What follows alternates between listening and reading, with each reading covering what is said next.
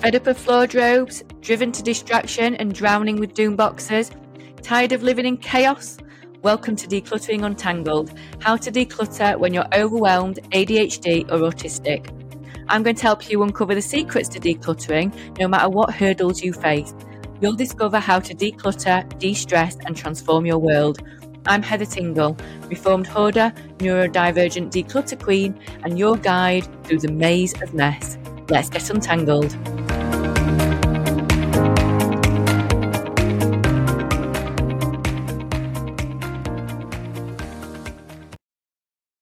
Hello, Untanglers, and welcome back to another episode.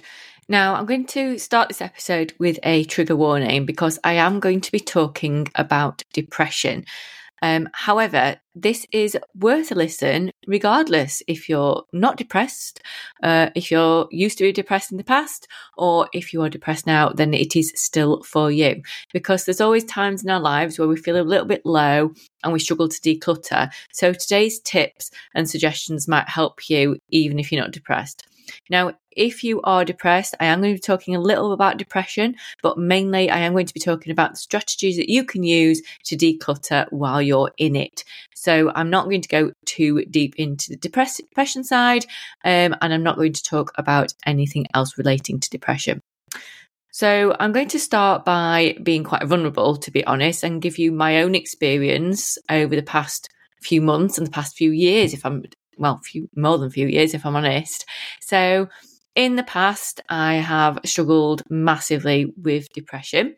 When I was 18, I had a breakdown. And since then, my mental health has been up and down.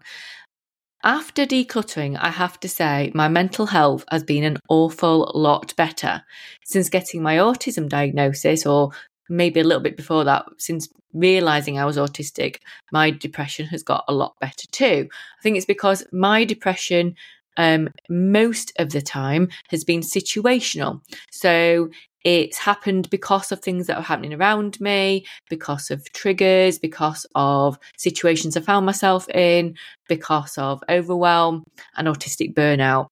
I have also believed that it has become chemical depression, so clinical depression, if you like, where there's been no cause, it's just been there. So at the minute, I'm just coming out of what I believe to be a chemical depression brought on by situational depression. So situational is one I deal with all the time. It comes and it goes. One day I can be on the floor and other days I can be absolutely fine and, able to function and actually feeling happiness. So for me, I call it situational because it comes and goes. And for me, I think it's linked to me being autistic.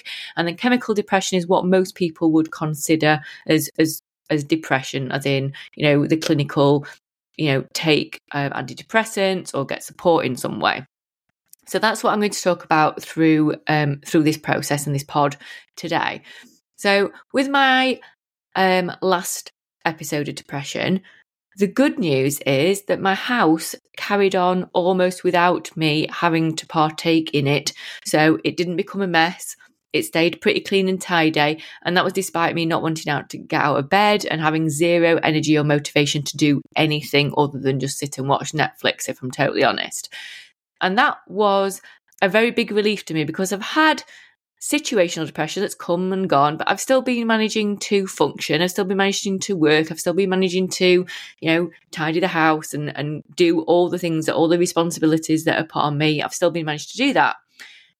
Over the past month, I wasn't able to do that. And it was amazing to see that the house was managing to withstand it, because I know in the past, before I decluttered, that the house added to my depression. It made me feel worse. I didn't want to stay in my house because my house was depressing. When you're surrounded by clutter and it wears you down, your safe space isn't a calming space. It's not a place where you can feel pride. It's not a place where you can feel safe a lot of the time. It's a big place. It's a big secret to hide and feel judged on and feel like you're hiding two secrets, not just one. So you're not only hiding your depression to the outside world, you're hiding the state of your house as well. For me, this time round, it was amazing to feel none of that. So I managed to keep on top of the pots. I managed to keep on top of the house being okay. Nothing really got messy because I put things back. I was able to. So my strategies and systems that I'd put into place got really tested to make sure that they were up to the job, because if you listen to the last episode, you'll realize that you should really work on them when you're at your I'm trying to say this. You should make sure that they are built for withstanding you at your lowest ebb, not built for you when you are doing okay. Because if they can withstand you being at your lowest ebb, then everything else is an absolute bonus, isn't it? And they did stand up to it. So if there is one thing I can say to you, is decluttering absolutely does support your mental health. It doesn't totally make everything okay. So if you are autistic or neurodivergent in general, you might struggle with emotions, and people might call you sensitive. They may say, you're a bit sensitive. Personally, I'd rather feel too much of something than not enough. So for me, however, I rarely know how I'm feeling until I'm really feeling it. But the positive to that is when I feel something, I feel it really deeply. Now, that's great when I'm feeling happy thoughts and wonderful thoughts. Not so good when you're not feeling great thoughts. But the thoughts that you have about your items, one of the things that we do is we feel so deeply about them. That makes it harder for us to let them go. It might have been when you were little that all your cuddly toys had names and you felt that they were real, like live beings almost. It might be that everything feels sentimental. So we have to think about this, that when you're in the midst of the depression, everything is sentimental. So how could you possibly declutter anything? So hopefully I'm going to talk you through a little bit about that today. So how your depression manifests itself, whether it's a long-term chemical that doesn't really fluctuate, so you're in it and it's long-term depression, or it's situational and very variable like it usually is with me, where the situational one is where you could, if you just hold on for a few days, or even a few hours sometimes for me, a few days or a few weeks, and you'll come out of it. Whichever one you are, I would say, suffering from or have to deal with, that will depend on which approach is best for you to declutter. So if you're situational and it comes and goes, there's one approach. If it is chemical and like long term, there is a different approach for that. And over this episode and the next episode, I'm going to talk you through both of these things and the things that I would like you to try and things you can consider if you're suffering with either of these types of depression. Now, it's important to note at this point, I need to tell you, I think you know already, I'm not a medical professional. I am just giving advice on what's helped me in relation to decluttering. I'm not talking about grief and bereavement in these two episodes because I think that's a whole different ball game to unpack, and there's no way I can do it in like a 15-minute chat on here. But today's episode, I'm going to talk about situational depression. So low mood, if it comes and it goes, what you can do to keep moving forward to declutter when you're in the middle of the blip. So in the next episode, I'm going to talk about how to declutter when you're in a chemical or long-term depression that doesn't appear to be going away anytime soon. Okay, so let's start. The difference when you're in a blip and you know it's going to go is that the good news is the pressure is off you because you know it's going to go. So you can be productive in other ways. And let me just tell you that I think it's important to say that you don't need to be productive at all. Like, this is not a way to measure your worth or a way to gain a reward for resting. However, I would like you to consider it in ways that will make life easier for you so you can be productive to make life easier for you. That's how to be productive and why you should be productive. Not to be more worthy, not to get a gold star, not to say, oh, if I do this, then I can have some time off. That's not how it works. So I want you to think about your future friend. So you in the future, what can you do now that takes very little time, very little effort and very little energy that will help you in the future? So in a few hours' time, in a few days' time, or a few weeks' time. Now is not the time to go all in on a cupboard declutter, which you'll probably lose energy once everything's out of the cupboard and you'll feel like you're in a right mess and why the hell did you start it? So what you're looking for is easy throwaway tasks. Now, when I say throwaway tasks, it's not in the way that you have to throw something away. What I mean is to be able to take it or leave it, whether you do it or not. So you could be doing something else while you do it. It's a throwaway task. It doesn't matter. It's not important if you do it. There's no pressure to do it. You don't have to do it. You're going to choose to do it and you can stop at any time.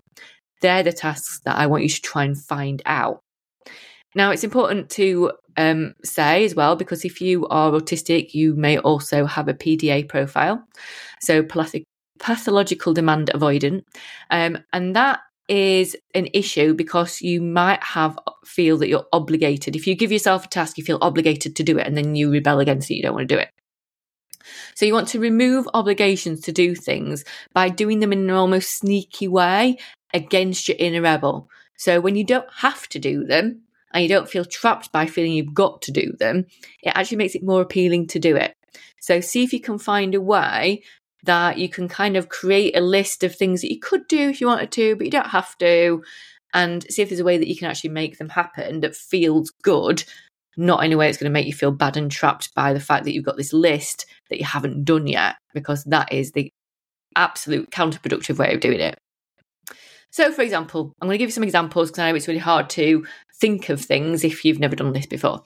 So if you're sat scrolling on, Facebook, on your phone, just wasting time because you've got no energy to actually be with people, if you haven't got people-y in you anymore, then you might do a lot of scrolling on your phone.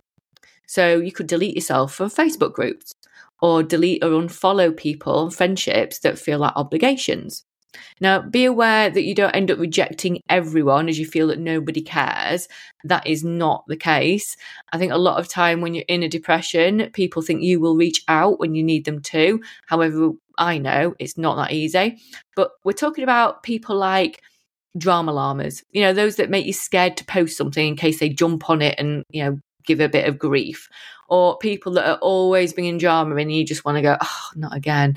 Unfollow them. You don't need that. You could do things like go into your photo albums, delete all the screenshots that you took that you thought you were going to look back on later and then never did, and pull the rest into albums or create tags on them so you can find things later. I think we often think that digital clutter isn't an issue, but actually in terms of being eco-friendly, it's a great thing to declutter. But also from a personal and selfish point of view, it just makes finding what you want easier. When you want it, you can find it easier. So that is a future friend thing. Emails is another one. Unsubscribing from lists will help reduce the overwhelm of an overflowing inbox. Simply create a folder for all your unread emails and put them in your current inbox into it. And then you're starting afresh. And then when you feel like it, you can work your way down them a few at a time, because they're now in a folder that might say something like old emails on it. They're old, they're not important. You can just go in that folder, not in your main inbox, because you've reduced the demand to do it, because it's not something you got to fight every time you open your email inbox now. And you can go into this other folder as and when you feel like it. And you've removed the perfectionism streak of needing to get to inbox 0 in one go, so you can just go through those emails as and when and start unsubscribing from those email lists that drive you absolutely crackers. Now, if you're not showering very much, because that's something that no one ever admits to, but if you're in a depression, it's highly likely that you really don't feel like taking a shower. So if you're not in the shower very much, could you take time to declutter the mold? And I don't mean totally declutter. I don't mean like a whole DIY thing of, removing the sealant around the bath and all that kind of stuff. Because let's face it, when you're in that mood, one thing to go wrong and it'll all go wrong, and you'll end up wanting to smash your shower up or whatever. But I'm thinking things like popping the shower curtain in the wash, or spraying mold killer on the tiles and around the tub, or just giving it a bit of a bleach. You're not aiming for perfection here. You're just aiming to do something to feel like you've achieved something. So while you're in there, are there any old toiletries in there? Maybe that you really know that they're gathering dust and you really don't like the smell of, that you're not bothered about, things like that. Have a look through there and see if there's any you can let go of. Going through your wallet or your handbag and decluttering, that's random sweet with a bit of fluff on it that you're never going to eat. The old tampons that were there as just in case tampons, and then they've ended up, coming out of the packet so you can't use them. Or things like receipts that you probably need to keep or file, or, put away later. Can you just get all that rubbish out, have a little sort through? Even if you put the receipts back in the handbag for the time being that you know you want to keep, there's probably going to be some that you know that you want to get rid of. We're not talking about having a full-on, sorting through a filing cabinet and putting all the receipts in order and putting them away. We're just talking about have a look through them, see if there's anything that you can bin, put them in the recycling, off you go. Might be something like going through pens and felt tips to check which work or not. And actually that can feel quite cathartic. It's a very low energy thing to do. But next time you want to get a pen, you're going to know where they are and you're going to find one that works. That is a massive future friend win. You could do something like if you've got a car, go inside your car. Each time you go in your car, do one door pocket or the centre console or the glove box or one part of the floor and have a quick declutter or see if you can grab any rubbish. Match your socks up. And have fun. Yes, I am sad saying this. I do find matching socks fun. I love doing it with clients. It's one of my favourite things to do. It's very sad, but it's so rewarding when you've done it. And go through your sock mounting and pair your socks. You can do that while watching something on TV and just chill. And that can be quite a nice thing to do. You don't have to make decisions about the socks that are odd. You don't have to think about that. We're just doing slight improvements so that tomorrow, if you want to wear matching socks, you can. You don't have to. You can wear odd ones if you want. I'm all for that. You can. At least you know how many pairs of socks you've got, and you know where they are. You could have a look at your bank account and see if there's any direct debits that you should have cancelled. It's usually quite a quick process and quite a simple process to stop them and get rid of them. Decluttering space in your freezer, one thing at a time. So maybe literally just opening one drawer at a time and having a quick rummage and see if there's anything in there that you know you're never going to eat. So things that have been in there forever, and then that will make room for easier to cook items so that you can still eat when you don't feel like cooking. So you might be able to treat yourself to some like microwavable meals or something that feels good and nourishing, that's quite easy to cook, creating some space for those items that are going to come in. What's at the side of your bed? Is there a pile of books that you want to read someday? Pick one if you'll actually read it right now, and then put the rest back where the rest of your books go. That pile that is there taunting you that you've not read them yet just weighs you down to make you feel rubbish that you've not read them yet. So go and put them where you put the rest of your books, even if it is a pile at the side of the bookcase. Go put them there. Do a dish in the sink, or dry one, or put one away. We're talking tiny steps forward that add up. What can you do to make tomorrow a little bit easier for you than today? Is it looking through the cupboard and finding something that's quick and easy for you to eat tomorrow lunchtime? While you're there, is there anything at the back you can bring forward or need to let go? Remember that when you're in a blip, the emphasis needs to be on two things really. Getting through it the best you can. That's number one. And then also knowing that, it will go. And then number two is doing anything you can that will make life easier for tomorrow you. So even if you feel exactly the same as you do today, you might not do it for today's self. So you might not wash that cup for today's self, but could you wash it for tomorrow's self so it's ready for you tomorrow morning or tomorrow afternoon if you don't want to get out of bed?